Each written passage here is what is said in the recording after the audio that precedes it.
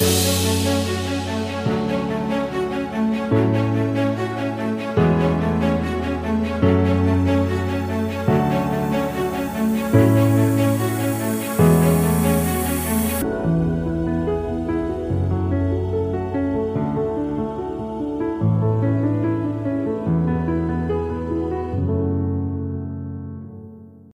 there, everybody. Welcome to another episode of the Home Class Movie Chat. This week, we are back after a very, very long hiatus, I should say. But we are rocketing through now to try and get back on track. And as usual, we have our awesome host, Kat. Hello. It's a long time between drinks, isn't it? Yeah, it is. It definitely has been. But we are going to try to get back on track. But this week, we are going to start off with a rather interesting sort of movie, one that actually was a little bit upsetting because they didn't stick with the whole premise of the original movie. But we'll get to that. We'll get to this one. So this one is, if I remember correctly, is 1982. I think that was the year that this movie was brought out. It was made in 82, set in 74. And released in 83 in Australia. Yeah. So this is the 1982 horror indie film, The Amityville II, The Possession. Dun, dun, dun. Dun, dun, dun. So, yes, we actually decided, I don't know why I decided to do this movie. I've seen this movie so many times, and it's really upsetting to the point that I realized that it's not as good as what I originally thought. I thought this movie, when I first saw it, was absolutely terrifying. Now I see this movie and go, wow, there are glaring facts that they just don't make sense. They're just not in line with things that I know about the Amityville horror, and it's rather interesting just how bad this movie can be. But anyway, we are going to be reviewing the 1982 Amityville II, The Possession. First of all, before we get started on this movie, you'd never seen this one, had you? No, I hadn't. I've seen the original Amityville, I think 2 or 3 times now, including when we did it for the podcast, but I didn't even know that this one had been made until you told me about it a few weeks ago. So now, what was your first thought about them? I mean, what did you think about the movie? When you first told me about it, I was actually really excited because I was interested in learning more about how Ronald DeFeo came to do what he did and all this stuff. But to be honest with you, and I realized that Ronald DeFeo was alive and in prison at the time. You're not allowed to make in America, you're not allowed to make profit off of your crimes. But if somebody else had taken your story and was doing stuff with it, I'm sure there could have been cases made and lawsuits made to actually get him income from his story. Yeah. And so I know that they changed a lot of things about it, including the names of the characters. They cut out one of the brothers and a few other things so that it wasn't absolutely recognizable as the DeFeo family, even though everybody knew it was their story. Yeah. I mean, Damiani, the director, actually had to put a disclaimer on the bottom of the poster that said there is no tying back to the Lutz family, because apparently when George Lutz found out that they were going to be doing number 2, he wanted the story told a certain way. But Damiani decided that no, I want it this way. And that's when George Lutz decided to sue Damiani. It had nothing to do with Lutz.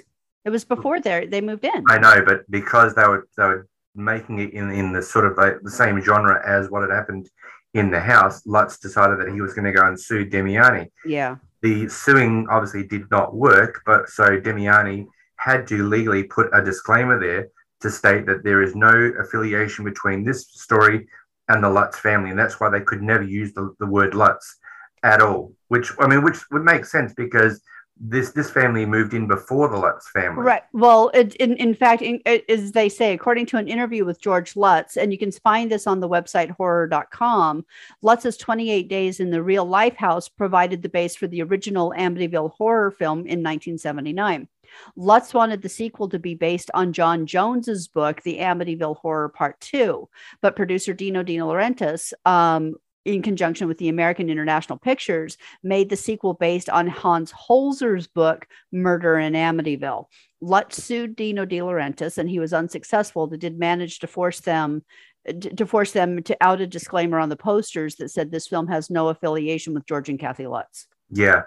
And I mean that makes sense for sure because I mean as you said, at this stage when DeFeo got wind of the fact that they were making a movie about what had actually happened, he immediately contacted his lawyer and said, "Okay, so this is what I want. I want royalties and I want some money from this." And obviously, as you said, they can't profit from that, but I mean that they had to. I mean, I don't know. I mean, this is why I said I was really excited to see. I mean, I'd seen this movie so many times before growing up, and I thought for horror's sake and for jump scares and stuff like that, it was awesome. Now when I'm looking back on it after really sitting and watching this movie, there is just something. Okay. It just doesn't tie in correctly. No, well, for one thing, the story just doesn't flow and make sense. There's a lot of inconsistencies because this is supposed to be a prequel to the original Amityville Horror.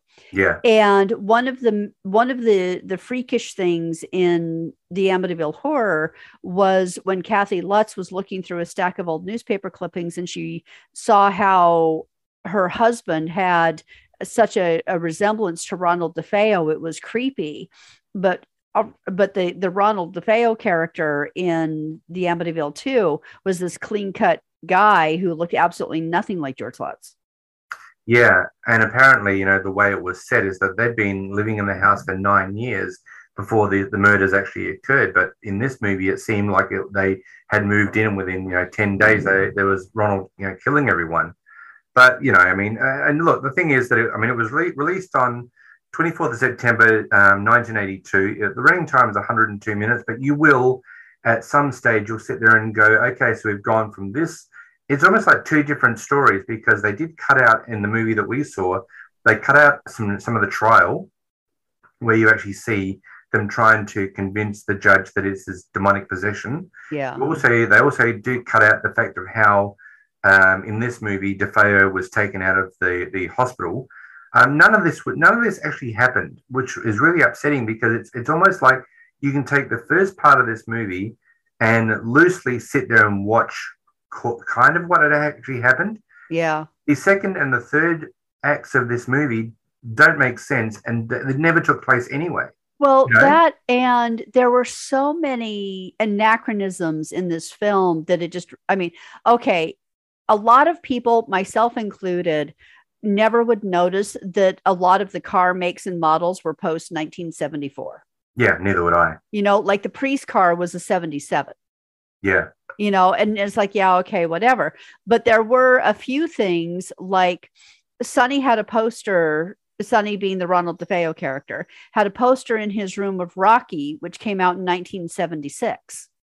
Yeah, and that was not possible. And my personal favorite is the fact that the Walkman didn't come out until like 1979. And yet he was listening to a Walkman. Yeah, see, that's So the people who are doing the research for the framing of this film, they either didn't care, they didn't pay anyone to do it, or they were just crap. Yeah. Because there were also inconsistencies with things like the exorcism and the confessional, and and we can get into that a little bit later. Yeah, we're going to. So the budget was $5 million, and it actually took $12.5 million at the box office. So actually, it did recoup some quite a lot of money back. So I mean, that was really good. But look, before we get started, we always love to listen to the trailer. So before we get really into this movie, I think we should listen to the trailer.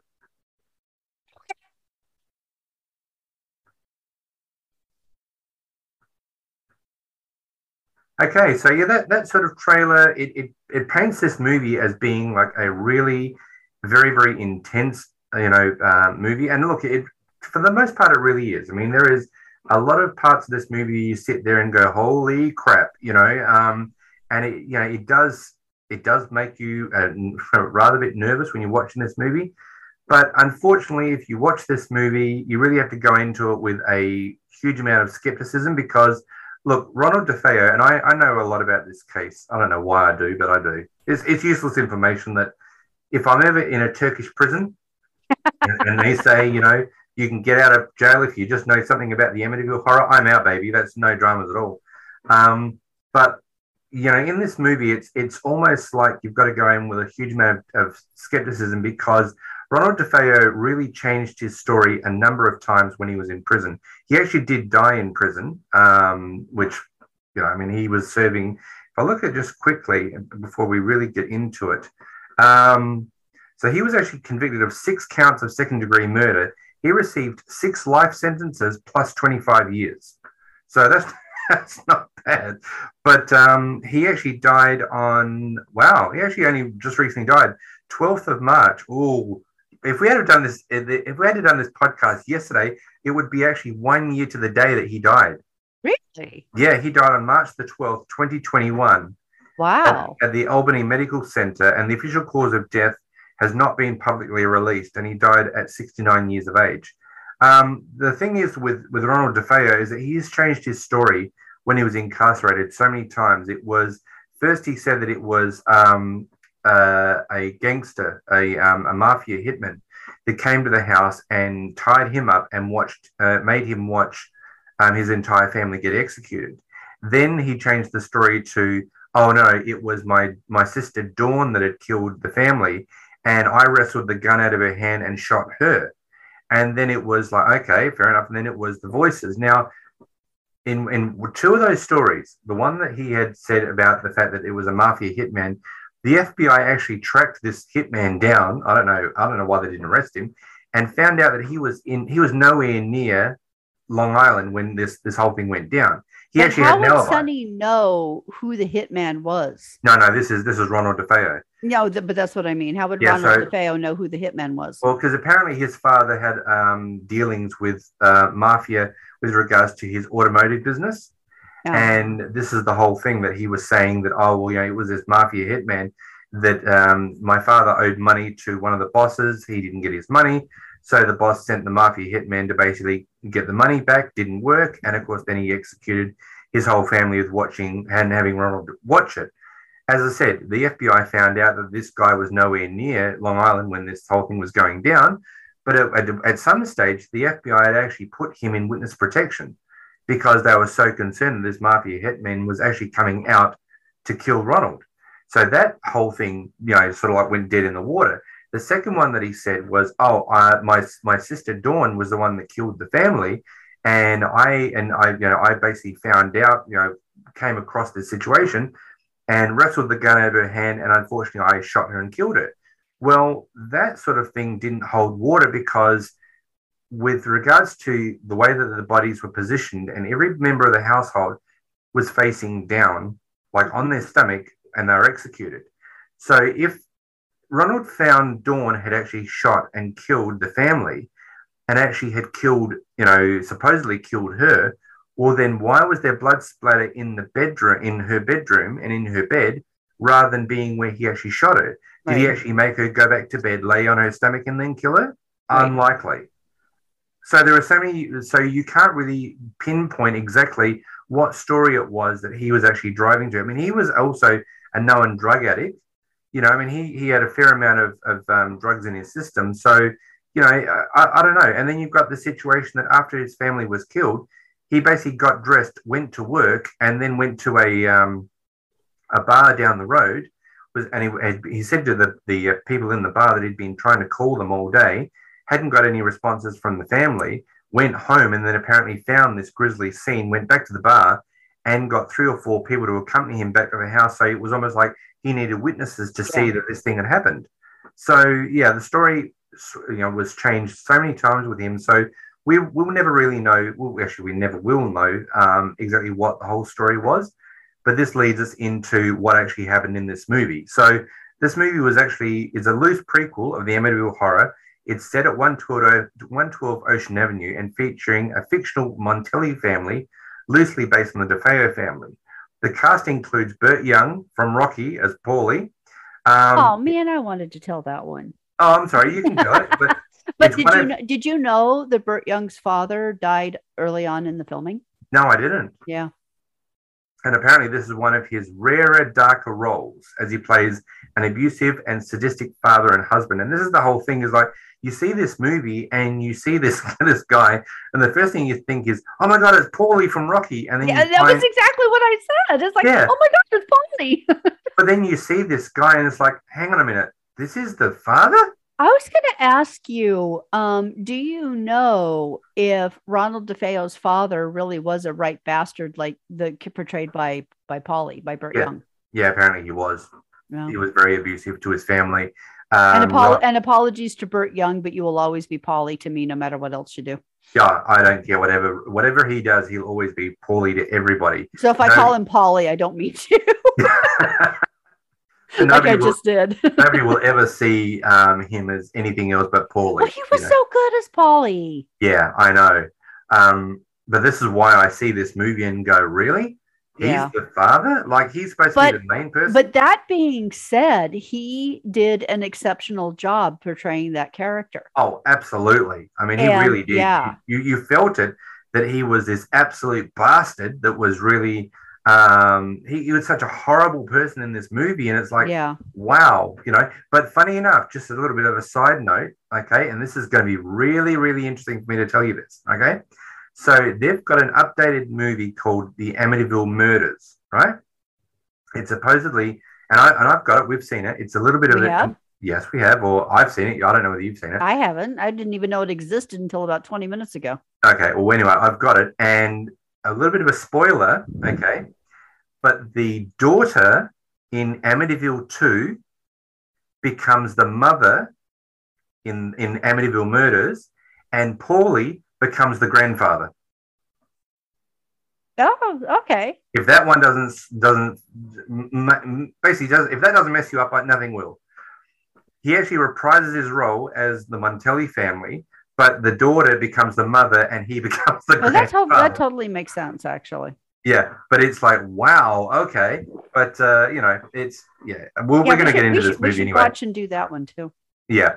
So the Montelli family, an Italian-American family formed by Anthony Montelli and his wife Dolores, move into the house of their dreams with their children Sonny, Patricia, Mark, and Janice, or Jan.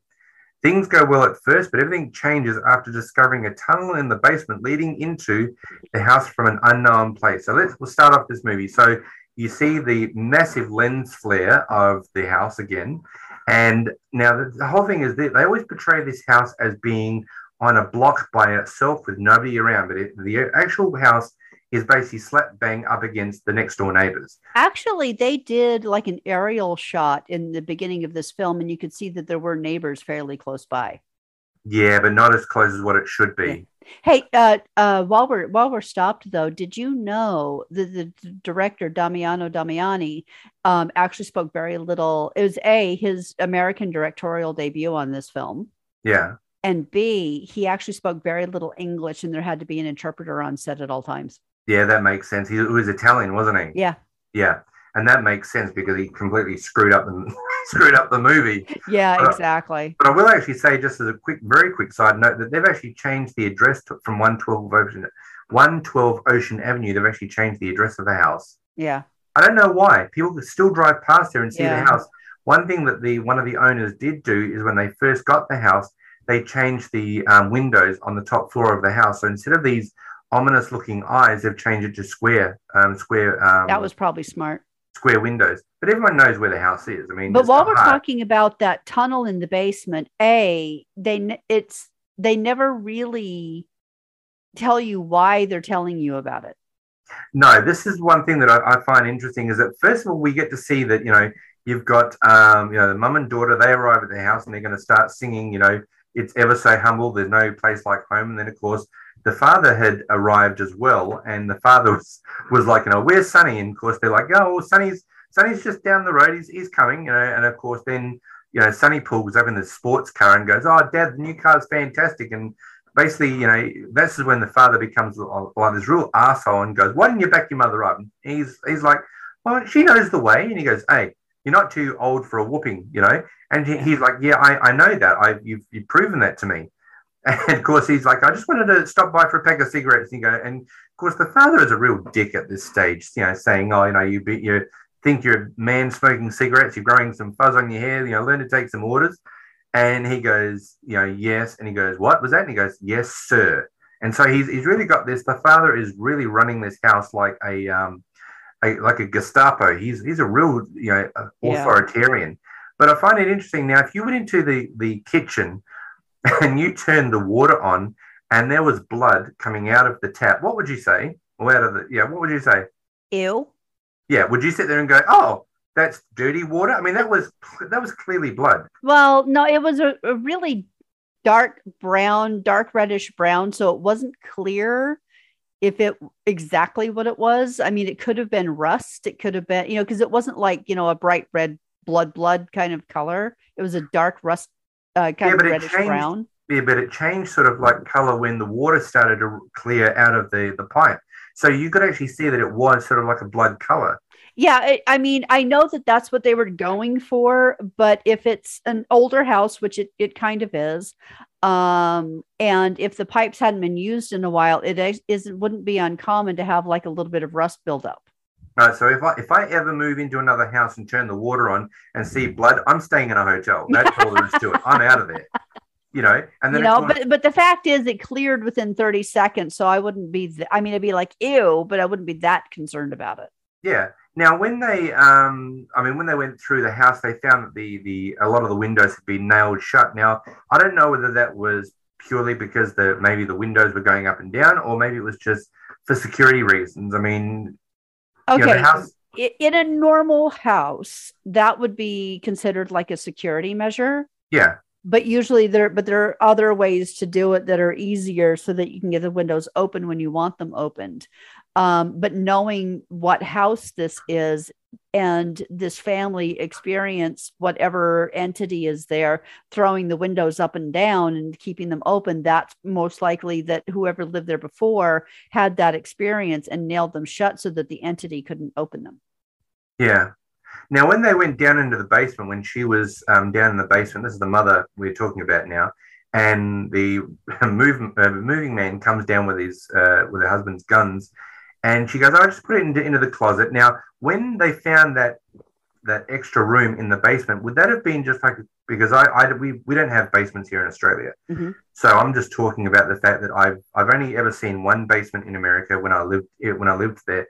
Now, would that be like a crawl space to go under your house, maybe if there's some work that needs to be done on your pipes or hot water system or something? If it's a crawl space under the house, usually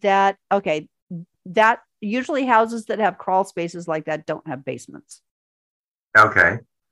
So this was just an extra room, but of course, when the guy goes in there, because he says, "Would you like me to check this out for you?" And she's like, "Oh, yes, thanks."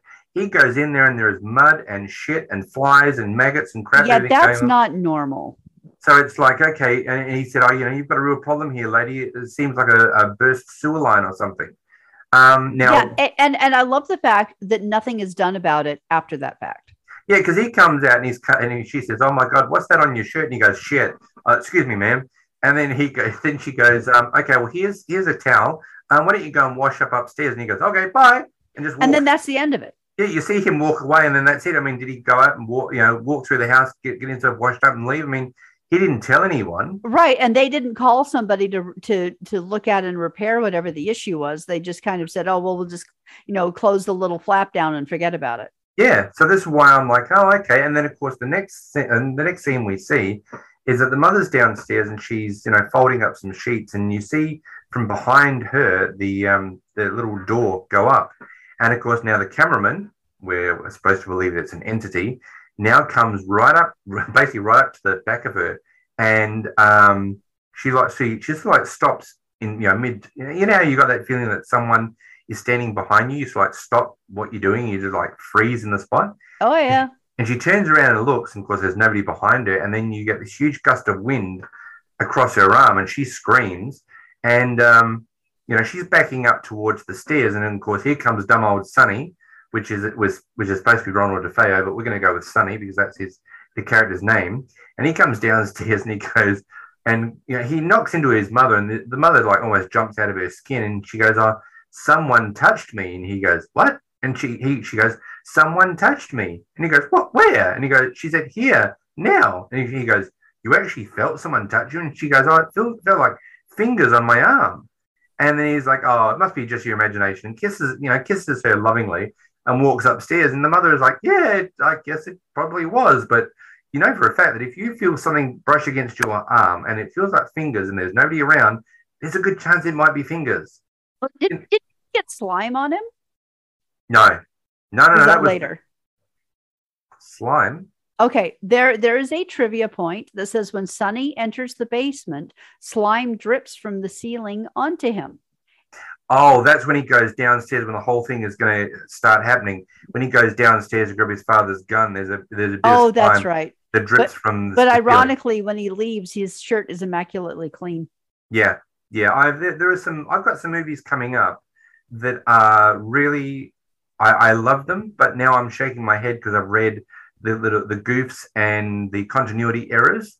Like, I'm not gonna go too far into this movie, but into the next movie that I'm going to do. But I'm doing Hellraiser Part 2, and in one of the scenes, the skinless Julia is standing in front of a mirror, looking at herself, and she's walked across a white carpet with no blood stains from her feet. Skinless Julia? Yeah, she's eat one. Yeah. Now, if she's completely skinless, then you'd actually think that you'd actually walking with all the blood, you'd actually be walking along the carpet and making blood trails, but she doesn't show any. That wouldn't be my first thought. No, that's my first thought. My first thought would be if she has no skin, what's holding all of her entrails and organs and everything else inside of her body?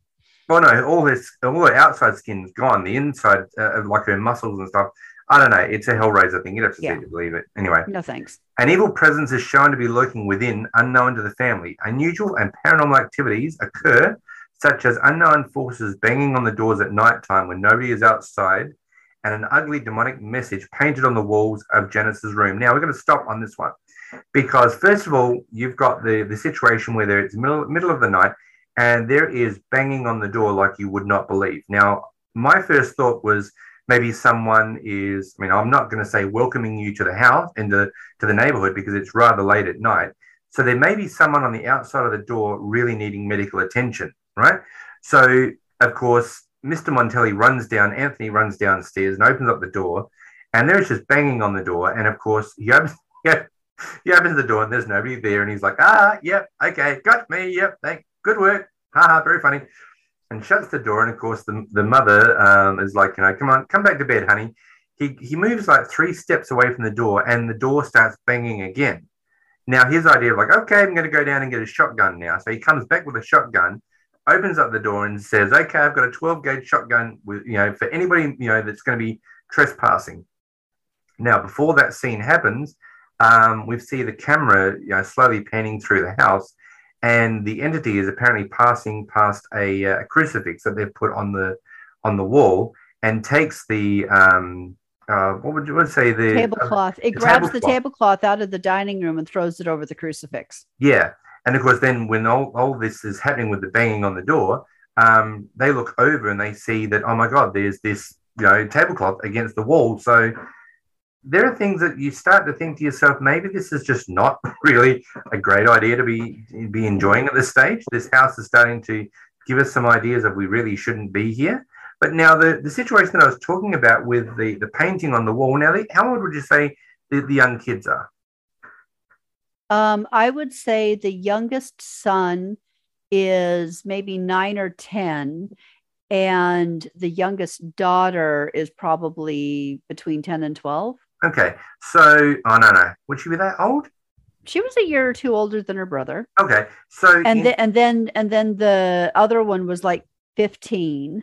Yeah, I think the one that was portraying Dawn was supposed to be 16. Yeah, 15, 16. And then Sonny's supposed to be like 17, 18. Yeah.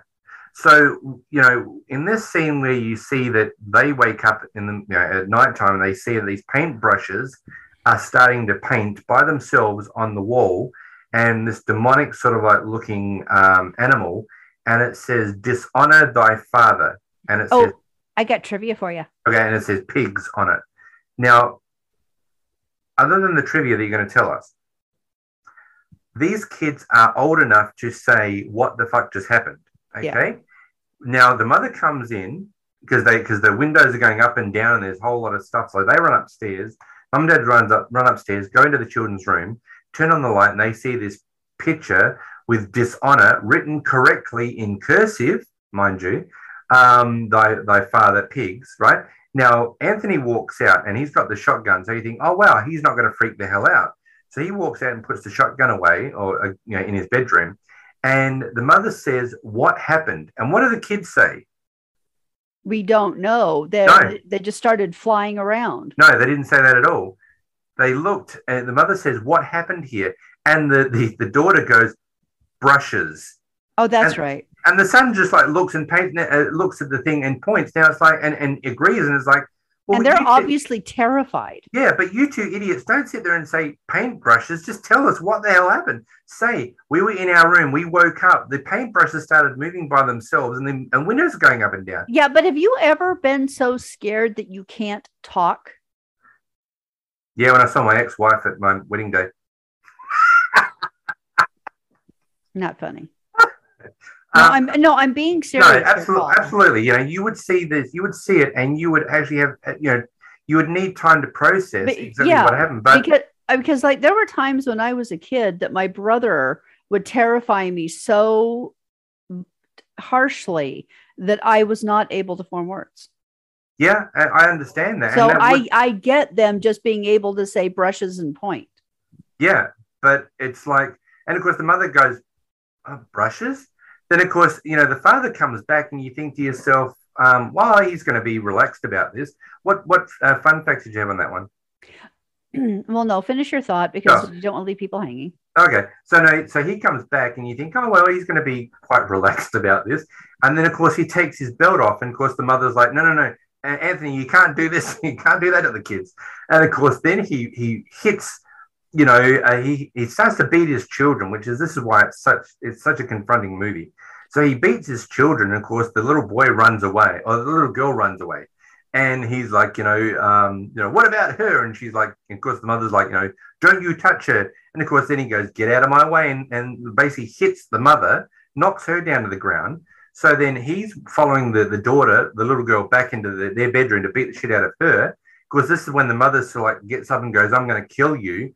And goes into the bedroom, and of course, this is where Anthony is standing there beating the shit out of his daughter, and she grabs a hold of his cheek and makes this huge scratch mark on his cheek, and then of course he turns around and starts to beat the mother, and of course this stage then you've got the older daughter running from upstairs, saying no, don't. And of course then you see Sonny coming out of his bedroom, and of course what's the first thing he does? He sees this shotgun lying against the wall, so he picks up the shotgun and walks directly into his mother and father's bedroom and puts the gun directly to his father's head, and puts his finger into the trigger ready to pull the trigger, and the father basically stops everything that he's doing, is like, oh, holy shit. And then the mother walks between them like the Jedi mind trick sort of situation and grabs the shotgun and says, what's happening to us? And then in the next scene you see that we're not there yet. Okay. Trivia. Okay. So going back about 2 scenes to the kids' room, when the paintbrushes are coming up out of the cans, it's green, one red. But when you see them afterwards, it's 2 red. Wasn't it black and red? No, it was green and red. It was green and red. I thought the picture that they painted. No, because the paint on the brushes coming out of the cans was green and red. But on the wall it was painted black and red. And when you see the brushes after they finished painting, it's red and red. Oh my God. Said, they really did not pay attention when they made continuity errors. Yeah, and I can confirm for you that picture that it painted was Jody the pig from the original Amityville. Yeah, I thought that when I first saw that movie, because I knew that that's what Missy used to paint and draw pictures of, which was Missy. And when Kathy asked her to draw a picture of who the hell Jody was, it was a pig running in the snow. Yeah. So obviously we know then that was a hark back to who the hell this thing is running around. We don't get to see in this movie. We don't get to see a demonic pig looking through the window at you. But obviously, yeah. Yeah, but it got itself painted. It painted itself on the wall. Well, if you want to be known, why the hell not? Yep. Okay, so he puts the gun to his dad's Yeah, head. no. His So mom no, stops him, and yeah. then But what? what I was going to say is that in the next scene, now I don't know. You know, you've just witnessed your husband beating the shit out of the children. Your older son is putting the gun to it. You know, you've scratched him like, I mean, there were some pretty deep scratch marks on Anthony's neck. Then of course Dolores walks in and hugs him, and he basically like looks at her and hugs her as well. It's like this this family is completely fucked up, really. I mean, it's so dysfunctional. Then, of course, we go back upstairs to where Sonny is sitting there listening to a Walkman that shouldn't even be Doesn't existing. exist yet. It didn't exist yet, and he's listening to the Walkman. And then, of course, the cassette that he's listening to, yes, there is cassettes in this. So, you know, I know people don't know what cassettes are, but they do exist. And then, of course, that stops, and you hear this demonic voice, you know, in the thing saying, "Why didn't you pull the trigger? Why didn't you shoot that pig?" And I mean, if you're listening to, say, Led Zeppelin, and suddenly that stops and you hear this demonic voice, yeah, I think there'd be something severely wrong with that situation. I'd kind of stop. I'd kind of stop listening to the Walkman. Yeah, I would say so. So, concerned by the developments, Dolores tries to have the local Catholic priest, Father Frank Adamsky, bless the house, but an argument breaks out within the family shortly after Adamsky arrives. So, basically, what had happened was when she went to the church, she obviously it was a Sunday and said, you know, could you come by and bless the house? And she introduces the family. This is you know, my daughter, and he goes, "Oh, I'm Mr. Montelli," and she goes, "My husband's a good man, Father." No, he's not. He's not a good father, everybody. He's not a good husband, by the way. But that is a very common thing with people who are in abusive relationships. You try to convince other people that they're awesome, but they're not. Well, and you're still trying to convince yourself that it's okay. Oh, absolutely. Yeah. I 100% agree on that one. So when he does come to the house, of course, Anthony pulls Dolores aside, basically aside, and goes, "I don't go to church, and you bring it here." And she goes, "Yes, he's going to bless our house." And he goes, "What?" And she goes, "Listen, please make nice. Please go and, you know, be nice to the priest." So he goes into the living room and grabs, you know, some cigars and offers one to the priest, who says, "Look, you know, no, thank you." And he goes, "You know, do you mind if I do?" And he goes, "No, not at all." And of course, the younger children are in the living room at this stage, and the father says, "Just, you know, ask the priest if he wants anything." And of course, the Father Adamsky goes, "Oh, a glass of water would be very nice." And then, of course, the kids go, "I'll get it, I'll get it." So they run into the kitchen. Now, this scene is rather disturbing because the little boy who's getting the glass of water, the sister throws a plastic bag over the kid's head and goes, "You're dead, you're dead." And he's like, "You're scaring me." Of course, yeah, of course you're being scared. You dumb terrifying. bitch. You don't throw a paper bag, a plastic bag over your bloody brother's head, you moron. Yeah. But of course, you know, she says, "Oh, it's okay. I love you. You can get the water." And then, of course, you know, Mum brings Dolores brings Sonny downstairs to say, "Oh, this is our oldest, yeah, our oldest, Sonny. He hasn't been feeling very well lately." And of course, he extends his hand out to Sonny, who then, when they put their clasped hands together, the entire kitchen falls apart. Yeah. And Like, nobody seems to notice. what, the place falls apart? Yeah. Well, of course they notice, because all the noise coming from the kitchen. I mean, the whole place absolutely falls apart. Oh, yeah, that's right. And the dad's like, "What the hell are you kids doing in here? This isn't a game." Yeah, this isn't a play area. And of course, you know, when the whole thing is falling apart and the fridge is falling apart and the things are falling off the wall and things are flying everywhere, the poor kids are holding onto each other, terrified. And the father runs in. And of course, he doesn't sit there and go, "Oh my God." He goes, "Oh, bloody hell, what the bloody hell's going on here?" And he goes, "What do you think this is, a playroom?" And of course, the priest has followed, because he obviously wants to know what's going on. And she goes, of course, he says to his daughter, you know, "What happened?" And she goes, "Oh, I don't know." And of course, he then hits the poor little girl across the face. Yeah. And then, of course, the father, the priest goes, "Don't you hit that child?" And he goes, I raised my child the way I see fit. You know, you just basically do what you got to do and go. And then, of course, this is when, you know, the father basically, you know, he basically says, you know, you just piss off and, you know, do what you got to do and then get out. This is when Father Adamsky goes, "Look, you know, no, don't worry about it. I'm not going to be doing this right now." And poor Dolores is basically, you know, she is so embarrassed about this. And and quite rightly so. That your husband, who you know is a dickhead, is basically smacking around the kids in front of somebody else. I mean, it's okay. I mean, sorry, it's not okay to have family violence at any situation, but you're doing it in front of people that don't know any better. You know, I mean, there's the priest trying to control what's going on. And it's like, yeah, but of course, he leaves, and of course, Sonny's standing there. Now, Sonny was not possessed at this stage, was he? He was just acting really, really weird. He was being affected, but he wasn't possessed yet. Yeah, he was just acting very, very weirdly. And of course, when the priest goes to leave the house, there's Sonny standing there with the door open, as if to say, "Entrez vous, off you go." So, of course, Father Adamsky gets out of the house and walks towards his car, who finds that the car door is open, and his Bible is not only ripped into shreds, but it's millions of shreds of paper. So whatever it was inside the house has gotten into the car and has absolutely ripped the hell out of the Bible. So we know that right now this is something severely going on with his family. Now, as I said, we don't know whether this actually happened in the Amityville house. I don't even know how they even got this story out of this movie, but we're just going to follow it. Do you have any fun facts on that one? Nope. Oh. I have a fun fact for when he actually does come back and do the blessing. Oh, okay. Yes, okay, well, that's fine. So the situation inside the home continues to deteriorate. Anthony is shown to be strict, abusive, sacrilegious towards the Catholic faith, violent towards his family, and forcing his wife to have sex with him against her will. Yep. Because she does say that she says it's a sin, and he goes, "What's a sin?" And she says everything, and he goes, "No, you tell me." Now, I don't know whether this is the anal rape scene, that there was actually that. I mean, there's a fun fact. Which was ultimately cut from the film. Yeah, tell us about that one. What was cut from the film that I've heard about?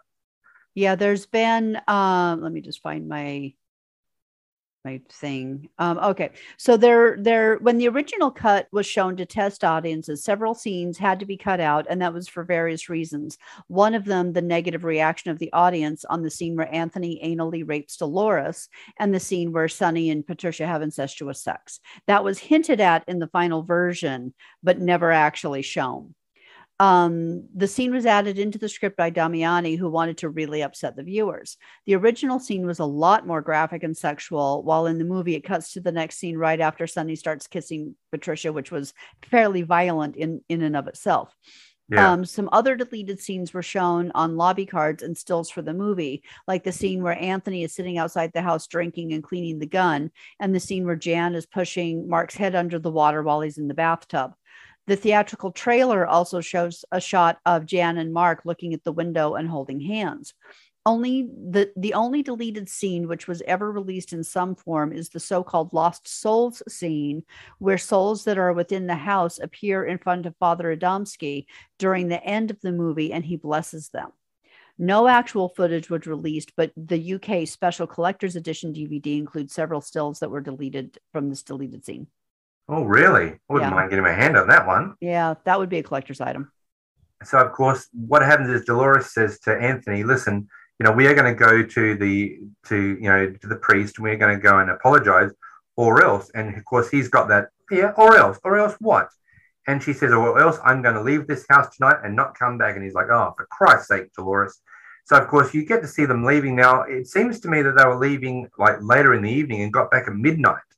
It was really late at night, but obviously, when they get back to the house, when they do leave the house, Sonny stays at home, claiming to feel unwell. He soon hears an alarming noise and goes downstairs to get his father's gun. He hears demonic laughter and follows it to the tunnel in the basement. The unseen presence pursues and frightens Sonny to his room, and he then falls victim to a demonic possession. I got a trivia on you. Go for it.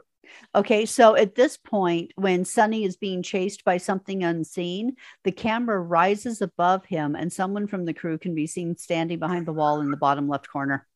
No way. Yeah. God damn it. I'm going to watch this movie and see it if I can see it, but that's upsetting when things like that happen. Yeah.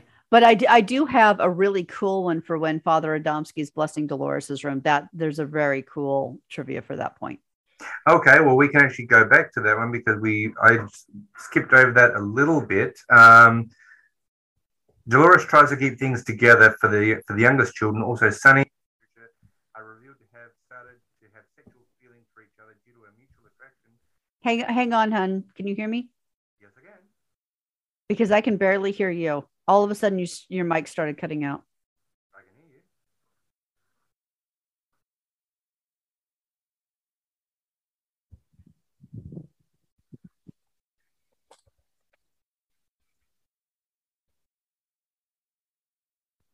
you. Talk again. I can hear you. No, I can't hear you. Can you hear me now? Now I can't hear you. Now you're back. Okay, your microphone was said to be muted. Yeah, I accidentally clicked mute. Okay, we're back. Never mind. So Okay. There's going to be that nice long pause so you know where that part is to edit it out. All right, we'll have to do that one. Try and keep that one. Okay, you can still hear me okay? Yeah, yes, I can. Okay. It wasn't the windscreen. There was just something weird with the mic. Oh, okay.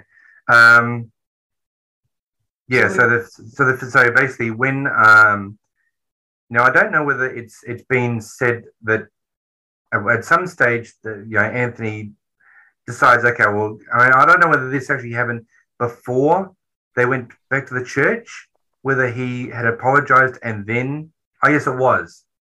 That's right, it was. Yes, that's that. Sorry, I'm trying to work out which scene this was. So they go to the church. They end up by apologizing, and then of course Sonny is possessed by this demon. So then Sonny then approaches Patricia to play a game with him. They pretend he is a famous photographer. Hold on. Before you go there, we were going to go back to the blessing of Dolores's room. No, this is coming. Oh, okay. Yeah, because I have another trivia about this scene as well. Yeah, no, this is coming. So they pretend to be a photographer. Patricia agrees to pose naked, and the pair end up having incestuous sex. Now, the whole thing is like, if she's saying, okay, well, if he's saying it's because I'm possessed, I mean, she seemed to be quite into it. I mean, she seemed to be okay with this. Yeah. But then the next scene we see is that Father Adamsky has come back to the house, and he's going around the house blessing. Okay, now, but before we leave the photographer scene, there's an interesting thing that happened, which was it was really unfortunate that Diane Franklin, who played the sister, what was her name? Patricia. Patricia is an actress by the name of Diane Franklin, and this was only her second film. Her first film was The Last American Virgin, also released in 1982, just before this one, and she was topless in both films. Then she appeared topless again in her third film, Second Time Lucky, in 1984. Then she admitted in an interview that her willingness to take her clothes off helped kickstart her career. It also affected it negatively. It turns out after these three films, she was only getting offers for roles that involved her being topless or even full nudity. She didn't want to be known as the actress that loves showing her boobs to the world. So after The Second Time Lucky, she told her agent she won't take any more roles involving nudity. And then she turned down tons of film work because they all wanted her to strip naked, and ended up pretty much doing just mostly TV after that for the rest of her career. Yeah, that's a shame because, I mean, as I said, they do in the movie The Amityville Murders. She does come back as the mother, but obviously there is no nudity in that scene in any part of the movie anyway, Yeah. So it is actually a shame that she could actually, something that she thought was going to help her career hindered it as well, which is it's unfortunate. I mean, she's not the greatest. I mean, okay, it's a second movie, so you got to understand that she's not a seasoned actress, but she really wasn't. As far as I'm concerned, she really wasn't a great actress. No. Anyway, so if she just stayed on TV, that's fine. So now we get to the scene where Father Adamsky is going to go and bless the house, and he's going around the different rooms, and of course he's going through the house. Of course, Dolores says to him, "Oh, can you go upstairs and bless my son's room? He hasn't been very interested in basically seeing us lately." And so he goes up to his the son's room, and of course he's standing there, and he says the door's open, and Sonny's standing looking at him, and he goes, "Hello, Sonny," and then, of course then the door just slams shut. Now you could say yes, it's a quick gust of wind, or you could say get the hell out of the house because there's something really wrong. he goes into the son's bedroom, and of course the son's sort of like, hiding around the corner, and he goes, and the priest goes to him, "Why are you hiding?" And he goes, "I'm not hiding. It's just I just want to be left alone. This is my room. I just want to be left alone." And Father Adamsky says, "Oh, well, your mother wanted me to come and bless the house." And he goes, "Well, go bless my mother's room." And of course, then the father walks downstairs after this confrontation with Sonny, and basically said, he's looking upstairs as if to say, there is something really off with that kid. I don't think it's just that he wants to be left alone. Something is just not quite right. So then he goes to Dolores, and of course Dolores says, "Oh, can you bless my room as well? Oh, and can you bless the bed?" So you kind of think that, well, a blessing in the room is going to be okay. You don't necessarily have to bless the bed as well. But as we know, Dolores is being coerced, basically against her will, to have sex with Anthony. And obviously an anal rape scene has been deleted from the movie, so we don't know what's going on. We just know that Dolores doesn't want to have sex with her husband at all. I wouldn't blame her, because how are you supposed to be romantic on somebody that is beating the shit out of your entire family and is basically terrifying? Was there anything in that scene that you had as a fun Yes, I've fact? been waiting for the opportunity to share this with you. Okay, off you go. When Father Adamsky is blessing Dolores's room, she asks him to bless her bed as well. As he prepares to bless it, this is probably the coolest trivia that I have for this movie, by the way. Okay. As he prepares to bless it, Dolores screams when she sees blood on the floor. As she's screaming, an extremely quick and dimly lit shot appears of a man standing over a woman heading down a flight of stairs. The woman has her head turned as if to look at him, and her hair is streaming behind her like there's either a strong wind or she's turning her head really quickly. And this scene has to be watched frame by frame in order to spot it. So are they saying this is a deleted scene or something? No, it's not a deleted scene. Okay.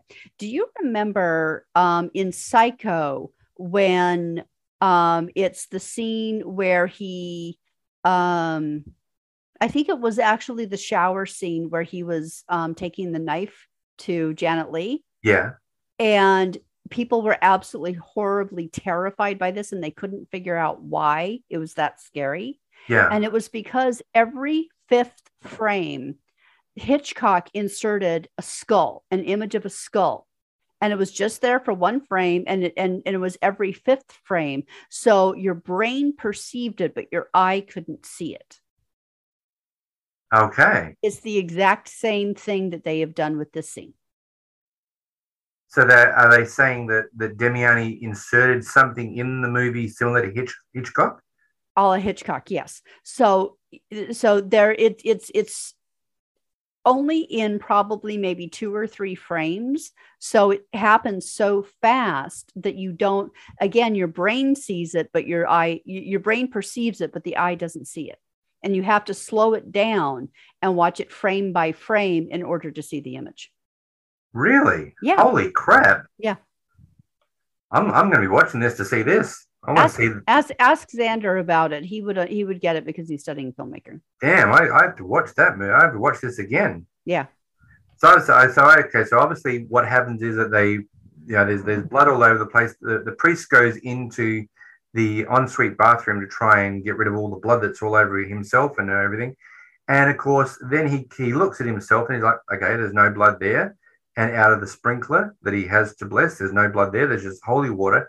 And then, of course, the next shot, you see Sonny laying on his bed, giggling and laughing. So obviously we know at this stage that Sonny has done something because he is now demonically possessed. Now, when we go back to the demonic possession, what do you think of the special effects as far as his transformation scene? Because this is a rather interesting transformation scene that we have. I was not impressed. Really? I honestly, okay. I personally believe that with films like this, the more that's left to the imagination, because honestly, film cannot create anything as horrifying as your brain can come up with for you. Yeah. Okay. Yeah. So that, which is and it's the same reason why I'm not fans of sophomoric comedy movies that feel like they have to beat you over the head and say, hey, laugh, this is funny now. Yeah. I prefer subtlety. in my films. And I felt that his transformation and his possession was really over the top. And it was look, he's being possessed and transformed into a monster. And I felt like it was really beating me over the head with it and slapping me in the face with it. And it's like, okay, I'm not an idiot. I get it. Yeah. So, yeah, I was not impressed. But I mean, the transformation scene that we're talking about it's really, it gets to a point where he's chased through the house. I mean, you can't see what he's being chased by. I got one more there. Oh, okay. So this might be where you can see the camera guy. He's being chased by the thing, and it comes up through the floor. Yeah, but when he and at one point he flies across the room. He's pushed against pushed under his bed. Yeah, when he flies across the room, if you look closely, you can see the string on his back. Ah, God damn it!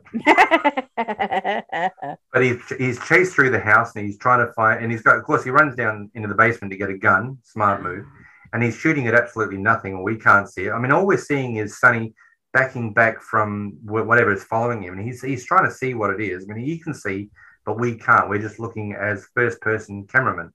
But he gets basically thrown back onto his bed with the help of a rope, or as a what did you say it was? A string? String, yeah. String. And then, of course, the transformation scene is that he's basically being possessed, and a lot of the stomach scene that you actually get to see his ribs and everything is very, very effective. And then, of course, he's got that was actually a pretty cool special effect. That was good, and the bulging of the head when his brain is bulging. But then at some stage, he turns around and looks towards us and he screams, and the entire house starts falling apart. I mean, we've got doors and windows opening and shutting. We've got the master bedroom doing 360s in the living room, in the bedroom. The living room's falling apart. We've got the furnace exploding. We've got the water going all over the place. And then there's like a massive explosion in the house where the windows are, and then a huge wind, and it all is completely fine. And this is why we come back to this situation where when Patricia and the family get home, and he walks into his sister's room, and she says, you look awful, and basically finds out what had actually happened when they went and approached the priest. Oh, so hey, do you want a trivia about the explosion? Yeah, go for it. The explosion sequence at the end of the movie was a real special effects explosion utilizing a particular type of highly flammable chemical, which explodes flames that burn out immediately. However, the special effects explosion didn't exactly go quite as planned and burnt one side of the house. Of course. I mean, this poor house has been basically destroyed and fallen apart. I mean, I was saying in one of my previous podcasts, Amityville III, that the actual house is leveled. I mean, absolutely leveled. I can't believe anybody still wants to live there after all of this. I know. I mean, people do still live there, but I mean, I don't know whether there's been no, ideas of things that are going on in that house, which makes you wonder exactly whether the original story was actually true or not. Yeah. So Sonny becomes more sinister and demonic, and his face starts contorting demonically. He tries to keep his family away, but unsuccessful due to the demonic influence. On Sonny's birthday, he isolates himself from his birthday party, calls Patricia, and she goes to check on him. Now, I've always tried to wonder whether he was doing like the Jedi mind trick of whether he can actually telepathically speak to his sister to come upstairs to have sex with him. Yeah. But she goes up and she's like, she's like, "Oh, I heard you calling me," and he goes, "I don't feel like it anymore." And that's when she, you can see one side of his face is starting to, transform a little bit, because he's got this transformation thing going on in his hand. Of course, the mother has got this idea that something is going on with these two. Something just doesn't seem quite right. And so she basically said, "I don't ever want to speak. Don't ever speak to me again," and runs downstairs. Of course, this is when now actually no. Let's back a little bit. The reason that his mother works out that something's going on between these two is that when they give him his birthday presents, the daughter says, "Oh, here's a sweater for you." He puts it over his shoulder and he hugs his sister, but he's running his hands all over her ass and her back. Yeah. That's not normal. Sisters and brothers don't do that unless you're really sick. At least my brother didn't, thank God. And I didn't do that to my sister, so I'm not that way inclined. So this is where the mother sees this and goes, something is not quite right, So, of course, when she comes downstairs from Sonny's bedroom, the mother confronts her and goes, "What have you done?" And then she goes, "Nothing." And of course, then she gets a slap across the face and goes, "Do you know what you've done?" So it's basically almost like, you heartless, you heartless bitch. You're the one that's actually turning this family into some sort of depraved situation that's going on around here. But, you just don't understand what's going on between, Sonny's like, "Get out of here, you damn bitch." And this is the whole thing, that this is where it's like, okay, Sonny is transforming, but it's almost like, okay, the daughter was having sex with the son and she is okay with it. She's like, "Do you feel guilty about it?" "I certainly don't." And Well, it's like, I enjoyed it. But she did end up going and talking to the father in confession. Yeah, but she said, I went all the way with my friend, which is fine. But of course, then the priest looks out from the confessional and sees who the hell it is. So it's almost like, I don't think they're not supposed to do that. Okay. There's actually a trivia point about that, because at one point he talks to her about this. I think it's when he's back at the house and they're in the living room, and he mentioned to her something about her confession. Oh, that was in his office. Yeah. Oh, yeah, that's right. And it says, when Father Adamsky tells Patricia Montelli about her behavior at the confessional, this is a breach of the seal of the confession, even though they're alone. Even if a confession is face to face, priests are prohibited from speaking about a person's confession outside of the sacrament of reconciliation, even if it's to the same person. Yeah. So this is the whole thing. Is like when she runs out of the confessional, because he says, you must resist the temptation. Now tell me all about it from the beginning. And she goes, "No," and she runs out of the confessional. He looks out from where he's sitting. He sees her. Yeah. You're not supposed to do that. No. This is why, murderers and people like that go to priests to, basically confess. And it's like, priests don't turn them into the police. They try to convince them to turn themselves in. Yeah. But there is privilege, because you can't go to a priest and say, such and such, and they go to the police and say, "Oh, that he said this and he said that." It's under it's the same way as like the confidentiality that you've got with your own lawyer. You can't be implemented with your own lawyer. Yep. So this whole thing is going on. So now, obviously, the mum knows that something is going on between Sonny and Patricia, and it is confronting. So Patricia runs away crying, and then she goes to the Domsky's, office, and she wants to say that she thinks that something is not quite right with Sonny, but of course he gets a phone call. So it's like, oh shit, you almost said it, because she's like, Father Adamsky, I want to tell you about Sonny, and of course he's more concerned about another parishioner that's dying of cancer, or dying of a stroke. So you don't get her to actually tell the priest that, "I think Sonny is possessed. Something is going on." Right. We know something's going to happen with this situation. So of course, later that night, the evil spirit tells Sonny, when it says, to kill them all, it says, "You must do it. You must do it now." So Sonny goes into his full transformation. But wait a minute, did we skip the exorcism? We haven't got to the exorcism yet. Okay. No. So this is where the story takes an amazing left-hand turn into, it's not believable. It didn't happen. It never happened. So from this time onwards in this podcast, you just listening to it as it's fiction. It was a non-fiction. It's a artistic license that they took, and a complete deviation from the source story. This never ever happened. Okay. Yeah.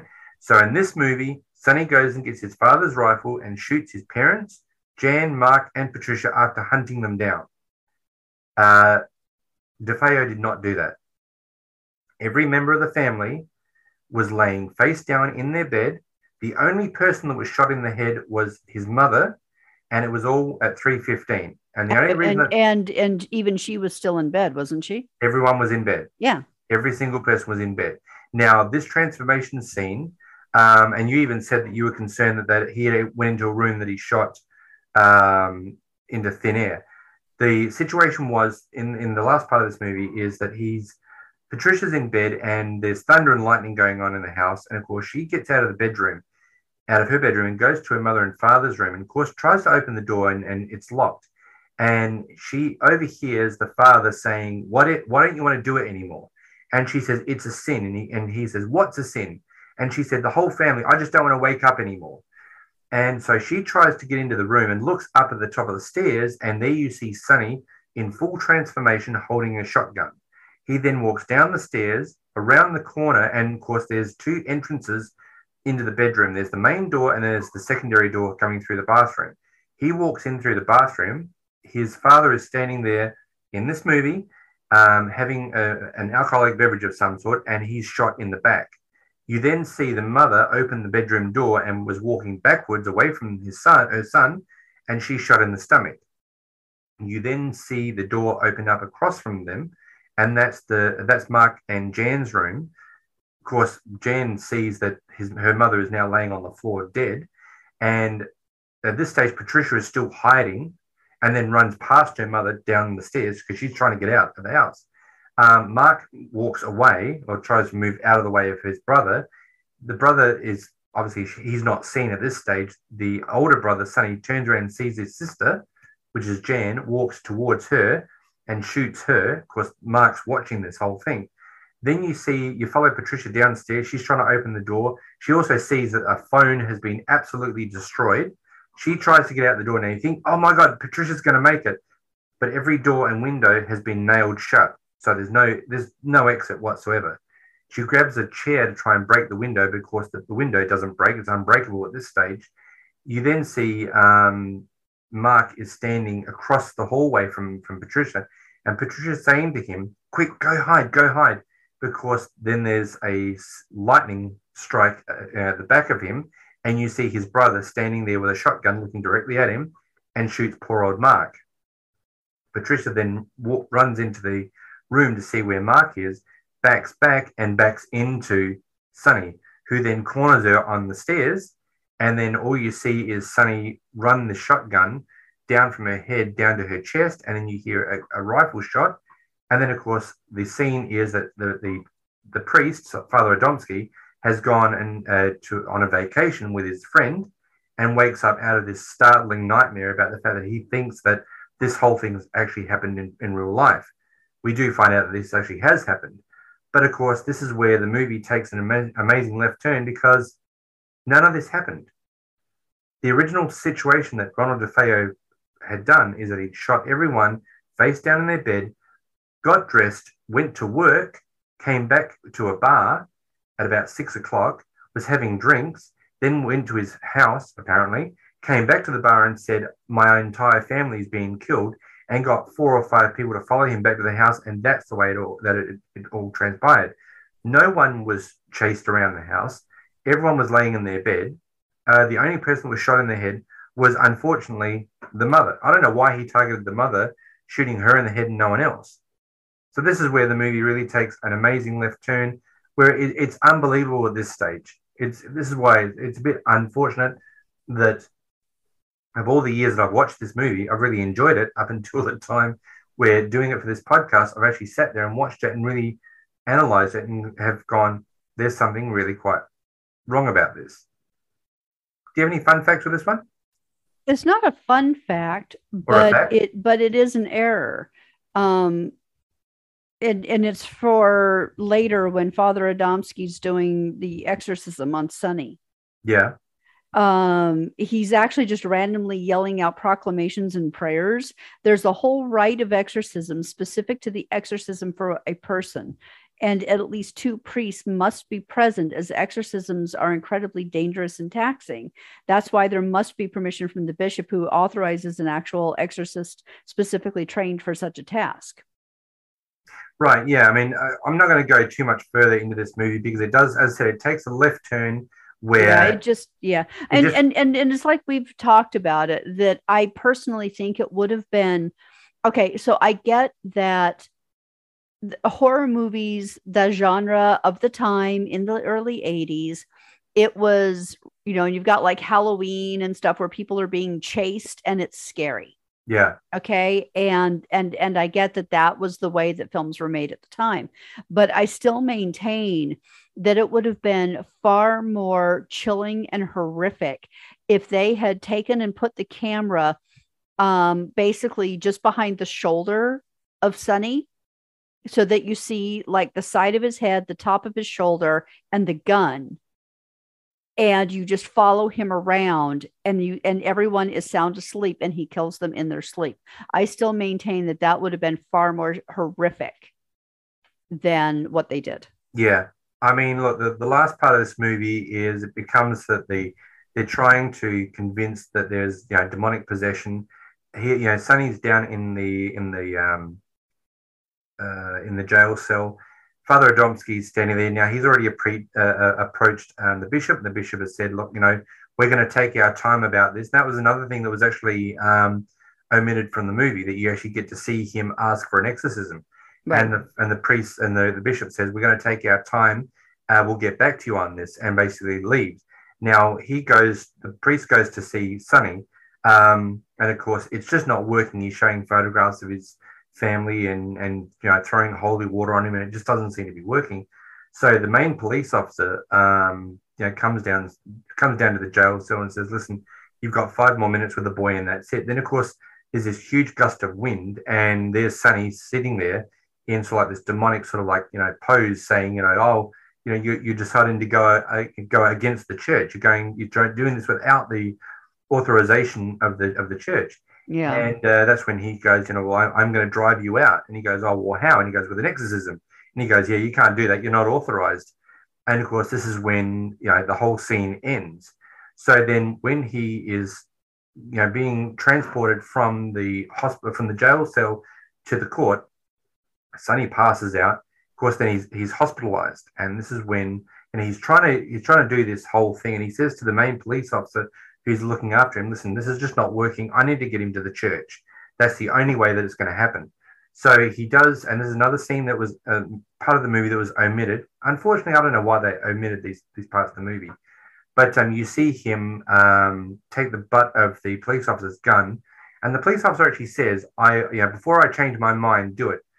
Hit me on the back of the head, knock me out, then you can take the kid. So he does do that. Oh, right, yeah. Tries to get into the church, and then of course you see this massive special effect where Sonny basically has a two-handed hit again at the back of Father Adamsky, knocks him down, and then of course Father Adamsky jumps up to try and get him, and there's massive wall of flames between him and Sonny happen, and then Sonny disappears. Now, of course, then Father Adamsky runs, goes to the house. The house is falling apart. There's no furniture. There's no nothing. There's cobwebs everywhere. It's almost like there's a thunderstorm inside the house.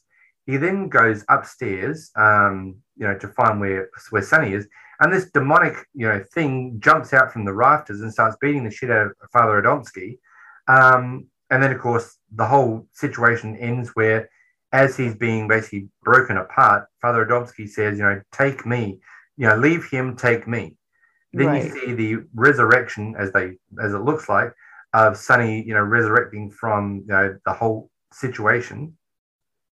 Father Adamsky's priest friend comes, and Father Adamsky says, get him out of here. They go downstairs, and of course, there's the police waiting, and the other priest is like, come on, Sonny, we'll make them understand. No, you won't. You're not going to make them understand that you murdered your entire family because you were possessed by a demon. You're going to prison for a long time. Yeah. The camera then sweeps back up through the house, around the corner, back into where Sonny was, and then you see the same bubbling skin sensation on the priest's arm. And of course, he's sitting there saying, to God, don't forsake me, please, save me, Then the camera then pans back to the house that says, the house is back up for sale again. Then that is supposedly ends into the beginning of the Amityville horror. As I said, this movie doesn't give itself, it just doesn't seem correct because it's not following the same guidelines as what we thought it was going to be. No.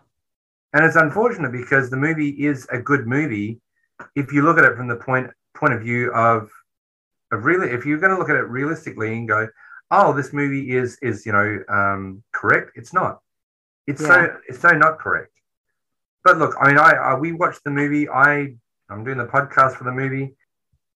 So that movie, as far as I'm concerned, not too bad. And look, as far as ratings go, from 0 to 5 movie reels, 0 being how do I get the last 2 hours of my life back, to 5 being it was a perfect movie and I'd watch it all over again, what would you give that one? Maybe 1.5 to 2 if I'm generous. Yeah, I'm right there with you. I'm going to give it a solid 2 out of 5. It's not a perfect movie by any No. stretch of the imagination, but it's something that you can sit there and go, oh, well, for 112 minutes, it was okay.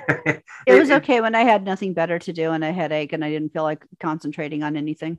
Yeah, that works. Yeah. So look, thank you so much for visiting us again at the Home Class Movie Chat. I'm sorry it's been such a long amount of time between drinks, but we are just so busy at the moment.